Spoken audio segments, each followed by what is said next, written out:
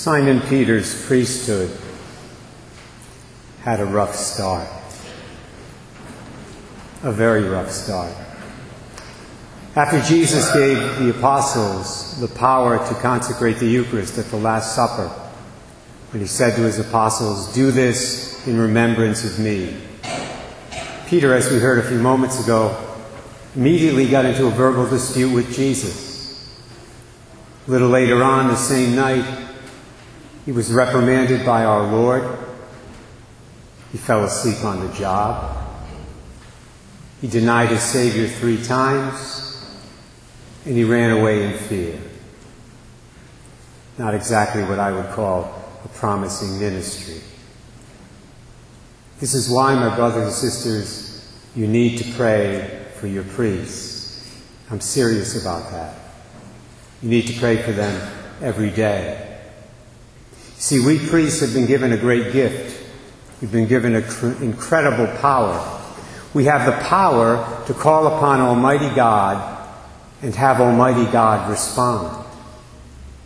We call upon the Lord to become present to us at Mass. And that's exactly what God does. God the Son responds to our words by becoming present to us, body, blood, soul, and divinity. We say, "I absolve you from your sins." And the worst of sins, committed by the worst of sinners, are taken away immediately. We've been given the power to act in persona Christi, in the person of Christ himself, when we celebrate the sacraments. And yet, at the same time, we retain our humanity, warts and all. Consequently, if we're not careful and vigilant and prayerful and disciplined, we can become just like Simon Peter on Holy Thursday night and give in to our weaknesses. And we all have them, believe me. The Catechism of the Catholic Church puts it this way. It says, "The presence of Christ in the minister," here meaning the priest, "is not to be understood as if the latter were preserved from all human weaknesses, the spirit of domination, error, even sin. The power of the Holy Spirit does not guarantee all acts of ministers in the same way. While this guarantee extends to the sacraments, so that even the minister's sin cannot impede the fruit of grace, in many other acts the minister leaves human traces that are not always signs of fidelity to the gospel, and consequently can harm the apostolic fruitfulness of the Church." I'll give you one example tonight of this phenomenon. I'll give you one example of how easily we priests can give in to our weaknesses. Some of you probably heard about this. Recently, a controversy erupted at my alma mater, Providence College. It involved a 22-year-old senior resident advisor named Michael Smolanskis. I think that's how you pronounce his name. I'm going to call him Michael S. from now on in this homily. His last name's a real tongue twister. Michael S.'s sin, his horrible, reprehensible, politically incorrect sin, was to post a bulletin board in his dorm upholding traditional marriage.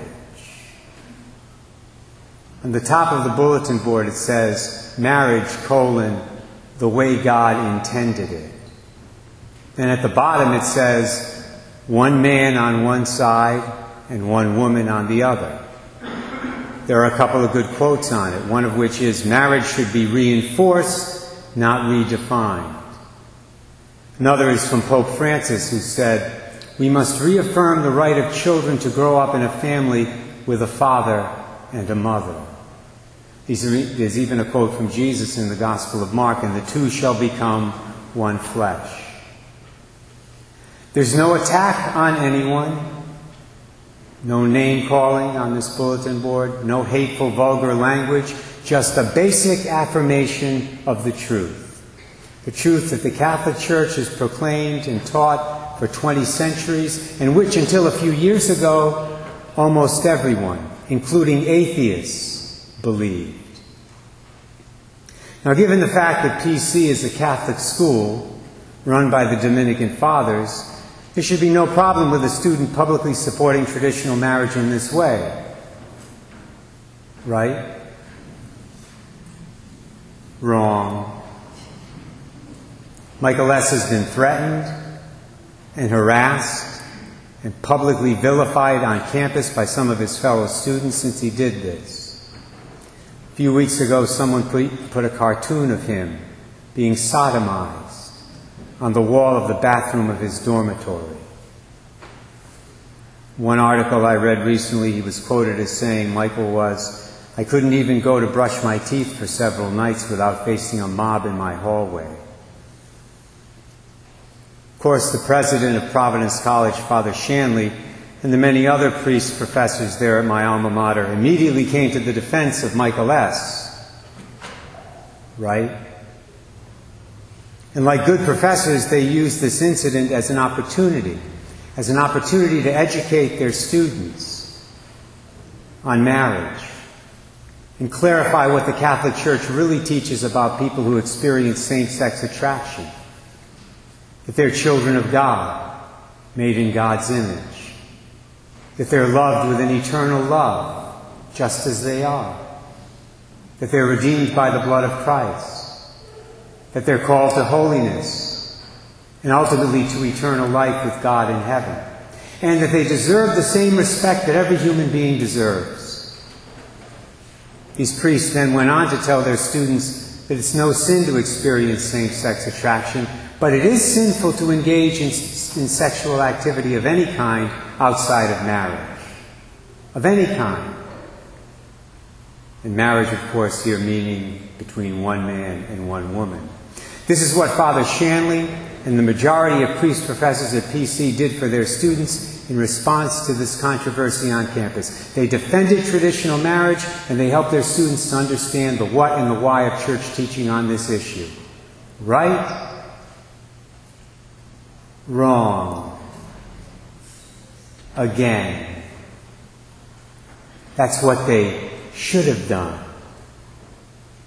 but didn't do. Instead, far too many of them have been either silent or weak in their responses. For example, in the letter he wrote to the PC community last week, Father Shanley said this.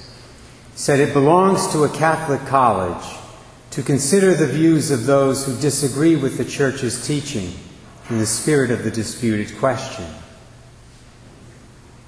You know what? Father Shanley is absolutely correct. For a comprehensive education, it's important for you to consider the opposing views that are out there. The views of those who disagree with you. Like Thomas Aquinas did, the great Dominican saint, in his Summa Theologica. But first of all, my brothers and sisters, you need to be grounded in the truth. Like Thomas Aquinas was grounded in the truth. Then he could look at opposing views and evaluate them properly. But these young people at PC are not schooled in things. They don't understand the truth about marriage. So they see the teaching of the Church as just one opinion among many opinions. Consequently, they have no problem rejecting it.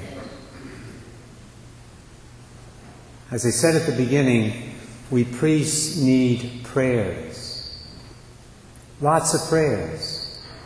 Because it's very easy for us to be like Peter on Holy Thursday night and give in to our human weaknesses, as hopefully I've made clear in this homily. You know, I'm not just pointing the finger at Father Shanley and the Dominicans at PC here. I'm also pointing the finger at myself. I'm as weak as anybody else. And I know there have been times when I've allowed my weaknesses and not my faith to guide me in my priestly ministry. Of course, I do find hope. For myself, the priests at Providence College, and for all priests. I find my hope in the fact that Peter's priesthood did not end on day one. Yes, he began in weakness. He began in sin on Holy Thursday night in Jerusalem. But Peter ended in strength and in virtue and in holiness many years later in Rome. A rough start, but a real strong finish. And in between, Peter learned to live strong in his priesthood by the power of God's grace. So please, my brothers and sisters, pray for your priests. Pray for them to become strong in their faith. Pray for them to live strong in their faith. And pray for them all to finish strong in their faith, so that they can help you and all the people of God do the same thing.